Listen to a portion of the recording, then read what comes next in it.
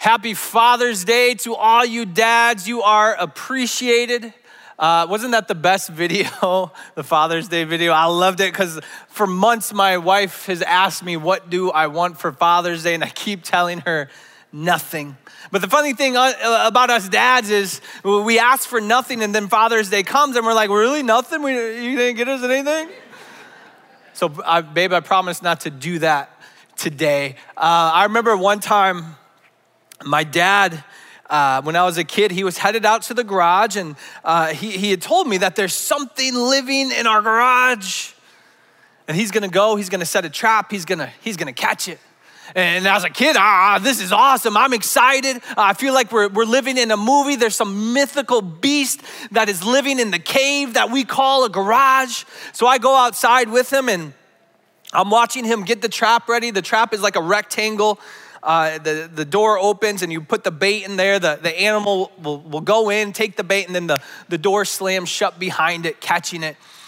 So I'm watching my dad set the trap. My older brother, Josh, he goes to the front of the garage. He looks into the darkness of the garage and he says, "It's eviction day, time to pack."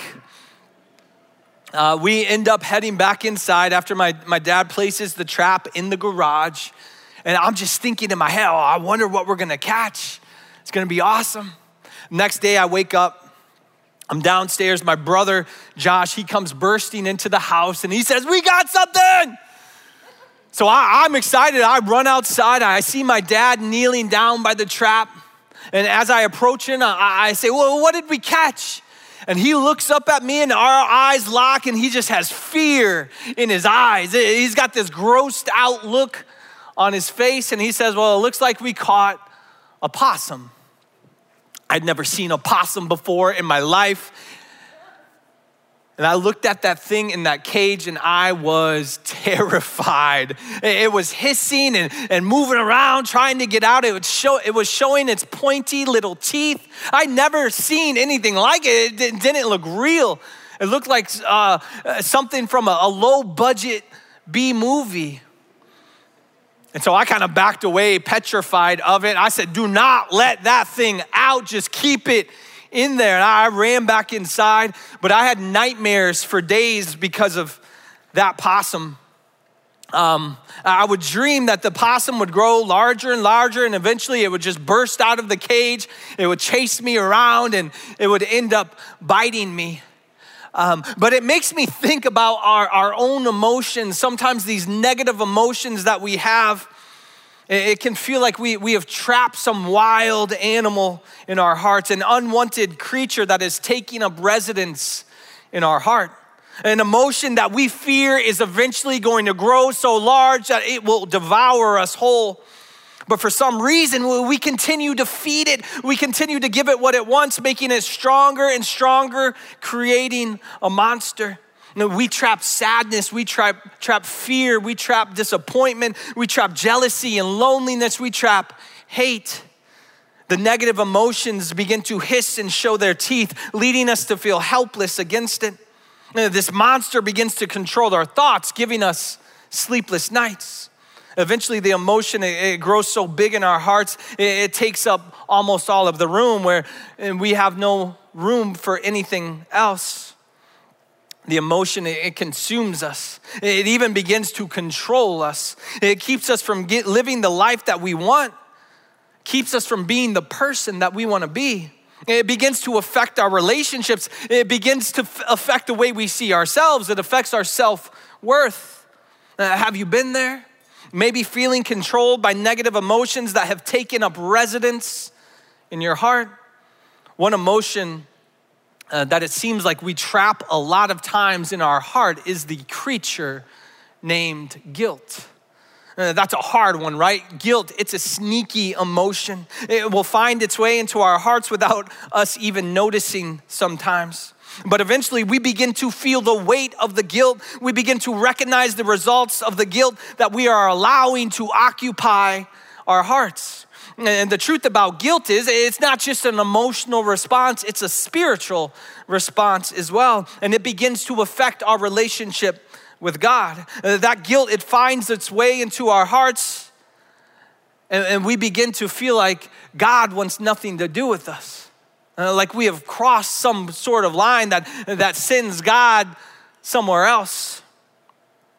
And that guilt, as it's caged and we begin to feed it, we feed it with self-condemnation. We feed it with despair. We begin to believe that this guilt, it's our punishment to carry because of the things that we've done. This trapped creature that we've hidden in our hearts, it begins to consume us. And that guilt, it begins to dictate the choices we make. It begins to dictate how we respond to those people that we love. Satan, he loves to use guilt against us. He uses guilt to try and trap us in a cycle of sin and shame, feeding the creature guilt that we have caged, causing that guilt to grow more and more, creating this monster, creating this cycle that never ends. And as we allow it to grow in our hearts inch by inch, it pushes God out of our hearts, negatively affecting our relationship with him. The guilt, it begins to rob us of our joy and of our peace. And guilt can cause us to isolate, making us think that no one wants anything to do with us. Well, why would they if we have this creature living inside of us, devouring us? We remove ourselves from others, thinking isolation is also a part of the punishment we have received. And as we focus more on the guilt more than we focus on God, we allow the guilt to control us, and it leads us to anxiety, it leads us to depression. It leads us to a distorted self-image, a caged creature that is attracting more pests into our hearts. But how do we regain control of our hearts? What kind of pest control do we need in order to rid our hearts of this unwanted guilt? Because here's the truth, the guilt is gonna come, no question, right? It's a natural emotion to feel, but how do we deal with the guilt in a healthy way? How can God help us in that process? How can we get to the point where we do not allow the guilt to remain in our heart? How do we get rid of the creature? How do we evict the guilt and let something else move in? In the book of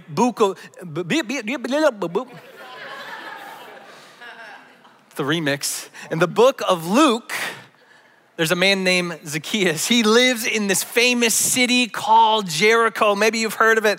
And Zacchaeus, he is a wealthy man, but this wealth has come at a great cost. Zacchaeus, he's a tax collector, and he's not just any tax collector. He is the chief tax collector. He has all these other little minion tax collectors below him, and he orders them around and all that stuff.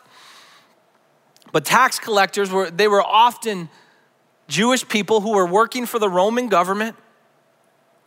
They were viewed as traitors. They were viewed as sinners by other Jewish people, not only because they worked for the Romans, but these tax collectors, they would often overcharge people, making a profit off of the extra money that they take from people. So other Jewish people, they wanted absolutely nothing to do with tax collectors. They were shunned. They were outcasts. And people, they did not like Zacchaeus, especially, probably because he was the chief, he was the boss. And they let Zacchaeus know it. So because of his profession, Zacchaeus, he was this outcast. He was alone, not accepted by other Jewish people. But let's be clear, Zacchaeus, he was not the victim. He had used his position to become rich and take as much as he wanted from others. But I'm sure by betraying his own people, I'm sure by doing that, by stealing from them, guilt found its way into Zacchaeus' heart. And he trapped that guilt in his heart, but he continued to take as much money as he could from others. Now, hoping that acquiring more money, acquiring more power would eventually subdue the creature guilt inside of his heart. But it only made the guilt stronger, becoming a monster that began to control him, leading him to continue to do the wrong thing, stuck in that cycle of sin and shame, hoping eventually that something he finds is going to numb the pain of that guilt. Feeling like an outcast, feeling all alone, Zacchaeus, he yearns for something that is going to ease the guilt, something to break the cycle. He's yearning for someone that could kill this monster inside of his heart. Have you been there? Maybe feeling controlled by some form of guilt. You allow the guilt, the shame to start to control your actions and your choices, causing you to believe that you deserve this terrible feeling. which leads you down this path of sin that in hopes, you're hoping the next thing that you do is going to numb the pain, but it never does. The path of sin, it will not quiet the creature. It only feeds it. It only causes it to grow, causing us to think that we are alone as a result, causing us to wonder, does God even want anything to do with me because of this guilt that I hold in my heart? No one else wants anything to do with me, so why would he? One day, the word around Jericho was that there was a man named Jesus, and he was coming to town. People heard about Jesus coming, and so they all gathered. There, a huge crowd gathered to see Jesus as he entered the city. People, they had heard of Jesus. They had heard of his teaching. They had heard of his miracles. They had heard that maybe, just maybe, he was the Messiah, the one that God had promised. Zacchaeus, he had also heard all of these things about Jesus, but Zacchaeus, he heard something else about Jesus. Zacchaeus has heard that maybe Jesus accepts people like him, the outcasts, the sinners, the traitors, the tax collectors. And you can imagine the creature inside Zacchaeus' heart growling at the thought, attempting to make Zacchaeus believe that Jesus would not accept him. No one else accepts him, so why would the Messiah? But what if? Zacchaeus wondered. There was something nudging its way into Zacchaeus' heart, something that was starting to overpower the guilt, something causing Zacchaeus to take a chance. It was hope, just a small amount of hope, just a sliver of hope, but it was enough to get Zacchaeus to go out and seek Jesus. And eventually Zacchaeus, he goes out, he's looking for Jesus, and he comes to this large crowd that has gathered to greet Jesus. He stares at the crowd, and there's no way he's going through that crowd. But if you've heard the story before, you know that Zacchaeus was a short man, so he could not see over the tops of the crowd's head. But he knows that Jesus is beyond that crowd. But within that crowd, those are the people that he has wronged, that he has stolen from, that he is overcharged. So there's no way he is making his way in through that crowd. The fear that he holds, the guilt that he holds won't let him. So he finds a tree, right? He finds a tree, he runs to the tree, and he starts climbing that tree like a wild man. And you can imagine the people watching Zacchaeus climb this tree. Maybe they begin to laugh, they begin to point. This was not normal behavior, especially for a wealthy man. He looked like a child climbing a tree. But Zacchaeus, he did not care how undignified he looked. That sliver of hope in his heart, it was leading him to do whatever it took to see Jesus. So Zacchaeus, he climbed until eventually he's high enough where he can get the perfect view of the crowd. He sees beyond it, and beyond that crowd, he sees Jesus. And Jesus, he's making his way through the crowd. Maybe he's shaking hands or touching people or saying hi, I don't know. But Zacchaeus, he sees Jesus, and his heart starts to change. And eventually, Jesus, he gets to a certain spot, and he stops in the middle of the crowd, and he looks up. Jesus' eyes, they lock with Zacchaeus' eyes. Jesus is looking right at him, and Zacchaeus, he just kind of freezes in the tree. Now he's looking like some kind of deranged bird up there. But Zacchaeus, he's not used to people looking him in the eyes. He's not used to people acknowledging him. And here's what happens next. Jesus reached the spot where Zacchaeus was. He looked up and said, Zacchaeus, come down at once. I must stay at your house. I love that Jesus is inviting himself over. Jesus, he calls him down from the tree, and he calls him to come to him. And Zacchaeus, he doesn't hesitate. The Bible says that he hurried down, and now he is no longer afraid of the crowd. He's making his way through the crowd, trying to get to Jesus. And with the creature guilt still dwelling in his heart, Zacchaeus, he reaches the feet of Jesus, and he just drops to his knees. Jesus, he had invited himself to Zacchaeus' house, and Zacchaeus, he accepted.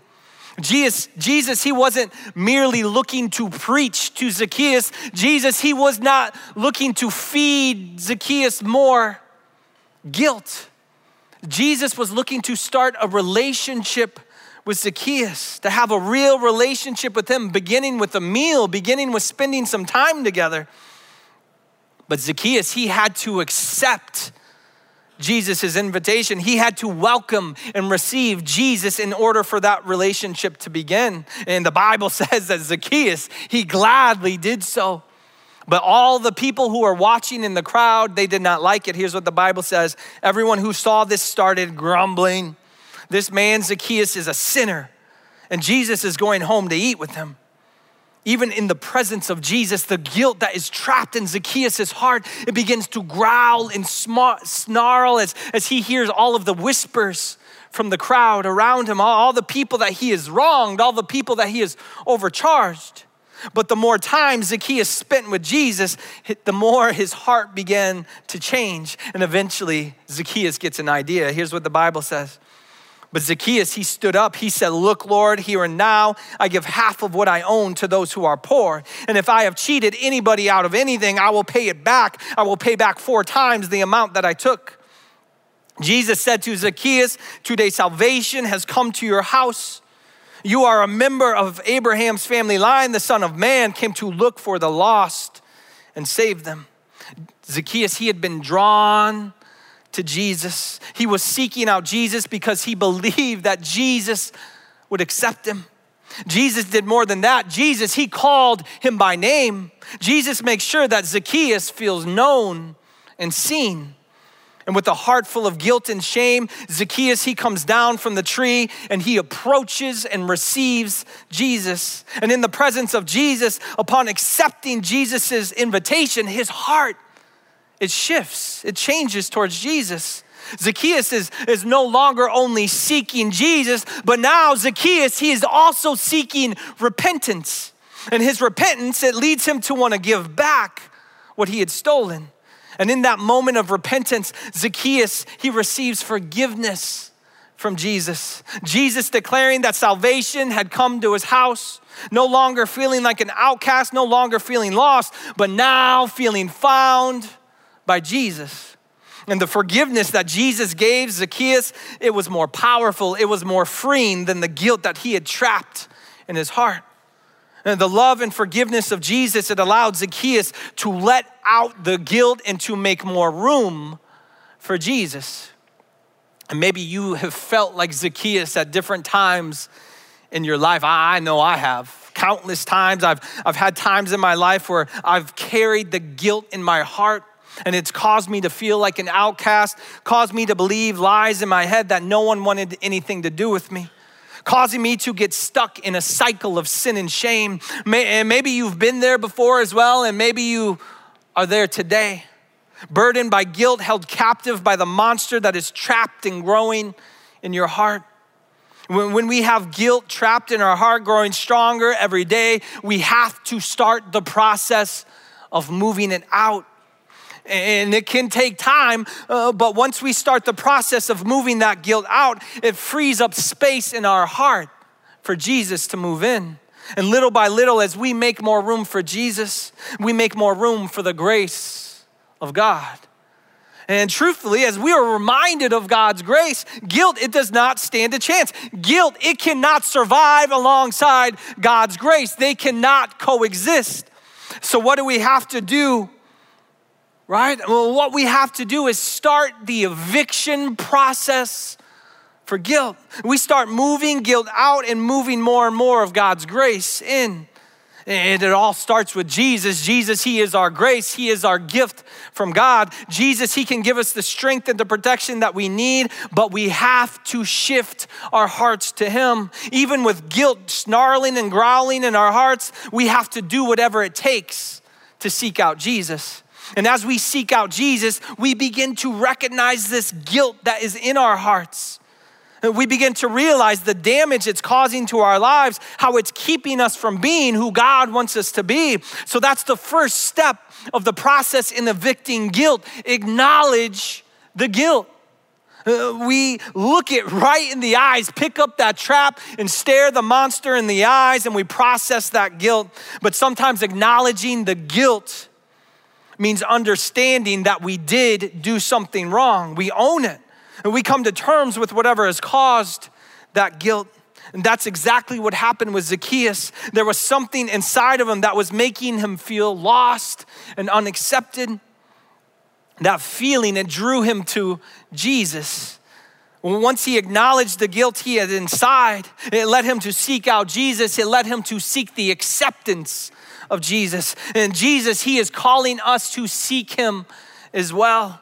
Even if our hearts are full of guilt, a monster grown so big it's devouring us, Jesus, he wants us to bring that guilt to him, to acknowledge and recognize the guilt and then seek out our friend Jesus to help. Jesus, he's calling us down from the tree, telling us that we can process the guilt with him. Part of having a relationship with Jesus, it's spending time with him. It's having conversations with him. So we can pray, we can spend time with Jesus in prayer, and we can ask for him to help us with the guilt that we feel. We can ask him to help us remove that guilt. And this will lead us to a place of repentance. And that's the next step in the process of evicting guilt. We confess the guilt. And as we confess our guilt, it takes the power away from it. And we no longer hide it, which means we are no longer feeding it. We spend so much time hiding from guilt, doing whatever we have to do to try and numb the guilt. It only causes the guilt to grow more and more. But as we confess it and as we seek forgiveness for whatever we did that caused the guilt, we begin removing the guilt from our hearts. Those two words, I'm sorry, those two words, they can change everything when we mean them. The confession, it takes control away from the guilt, allowing us to finally let it out. And no matter what the cause of the guilt is, whether we betrayed God, whether we betrayed a loved one, whether we betrayed ourselves, when we confess it and release it, that's when the healing begins. And that's what Zacchaeus did in the presence of Jesus. After Jesus calls him by name, Zacchaeus' heart, it begins to change. And he knows he has to release the guilt and repent.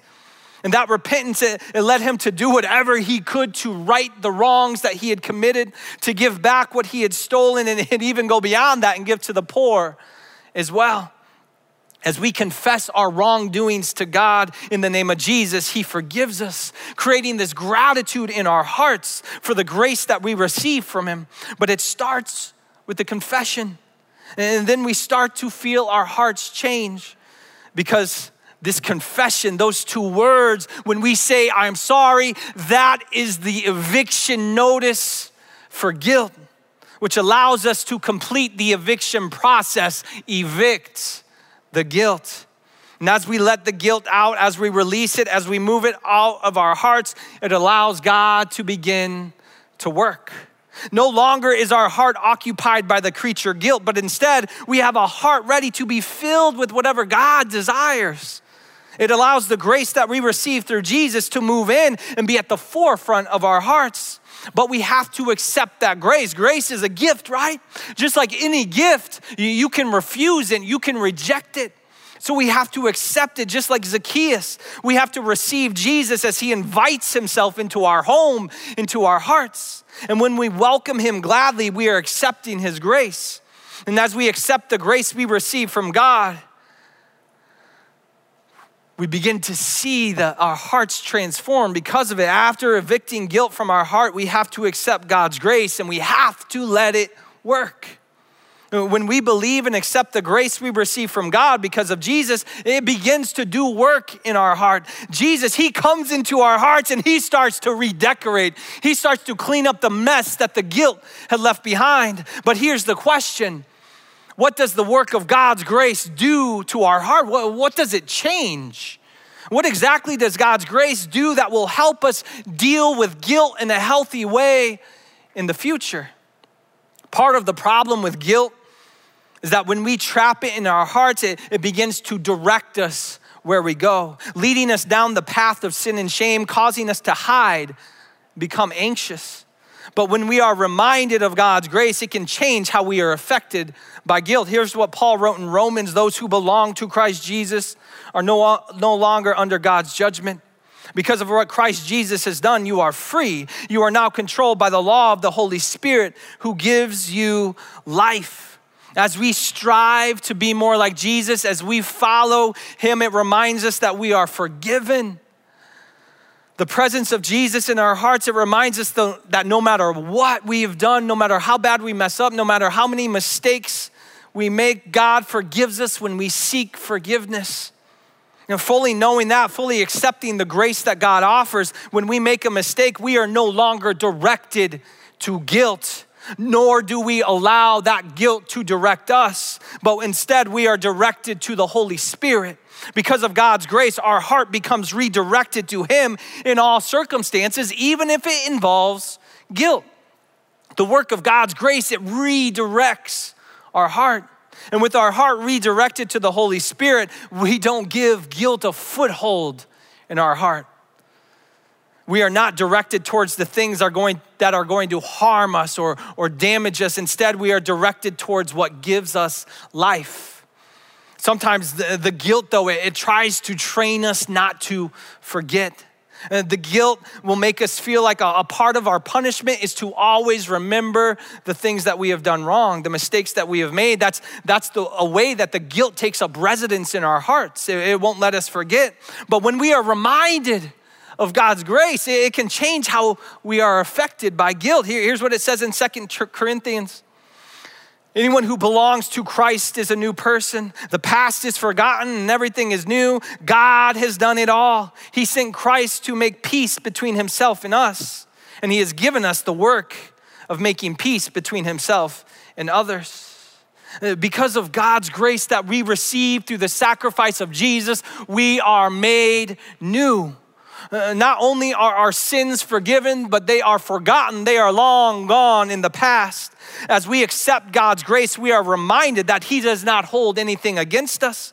And we are filled with hope because we know that we are made new through Jesus. The work of God's grace, it renews our heart.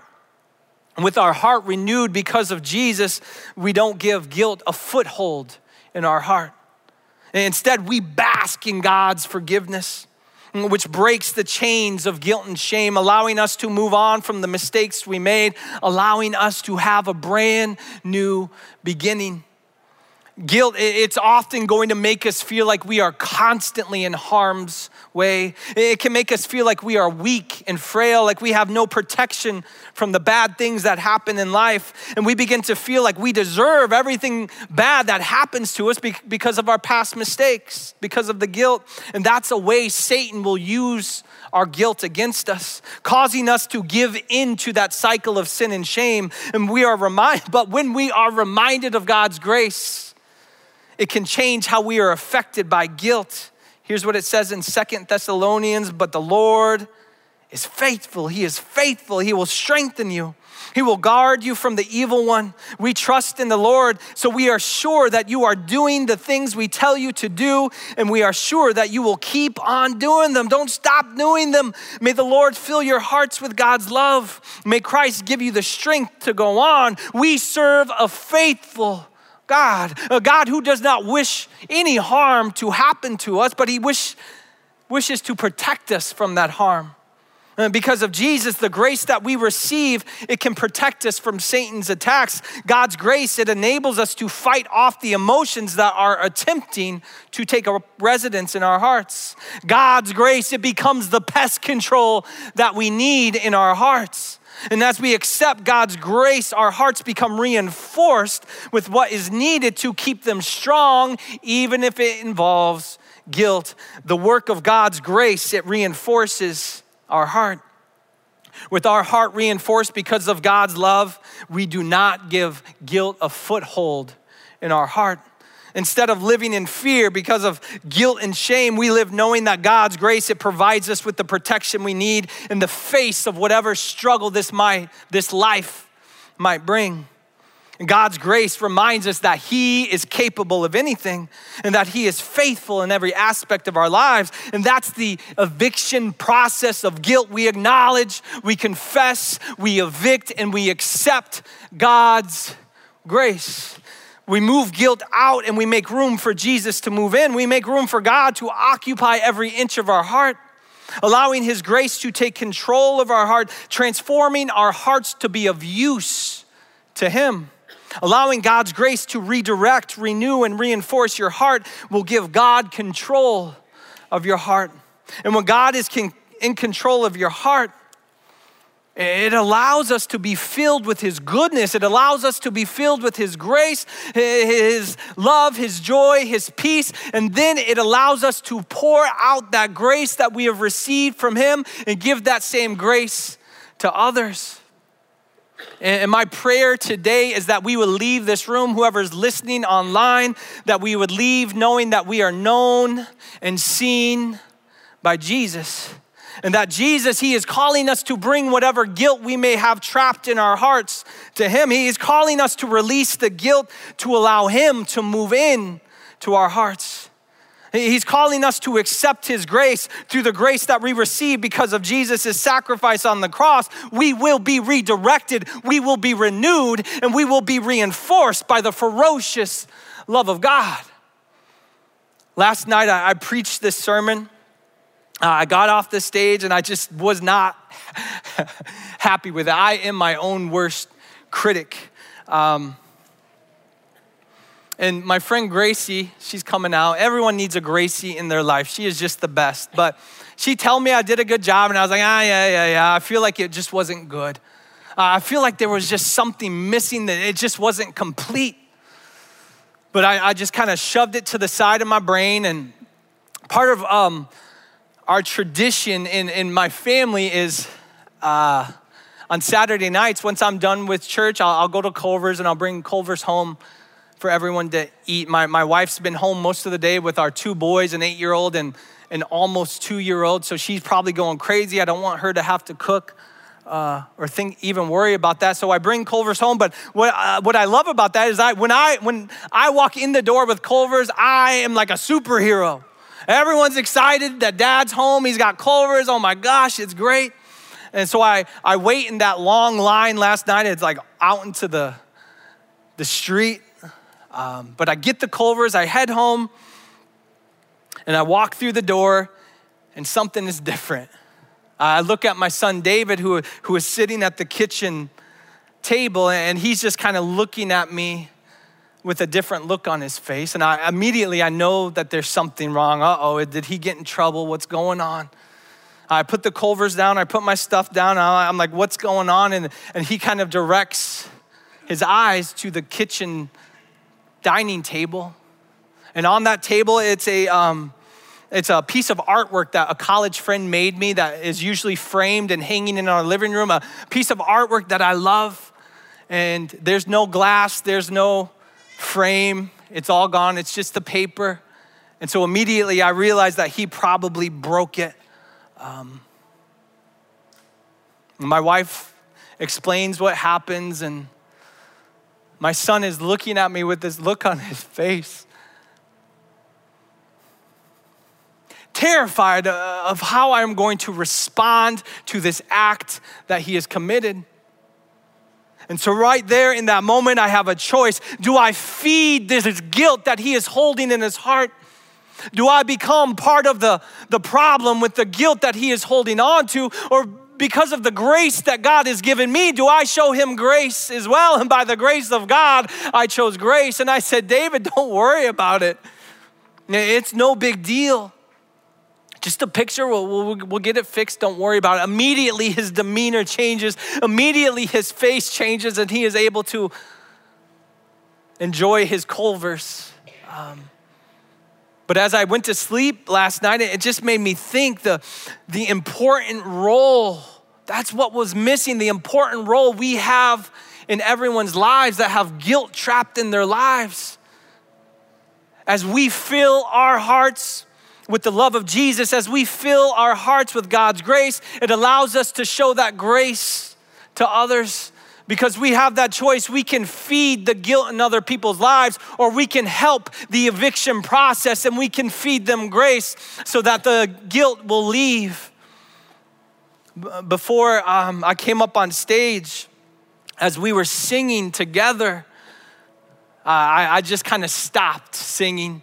And I just listened to all of your voices singing at the top of your lungs, fear is not my future.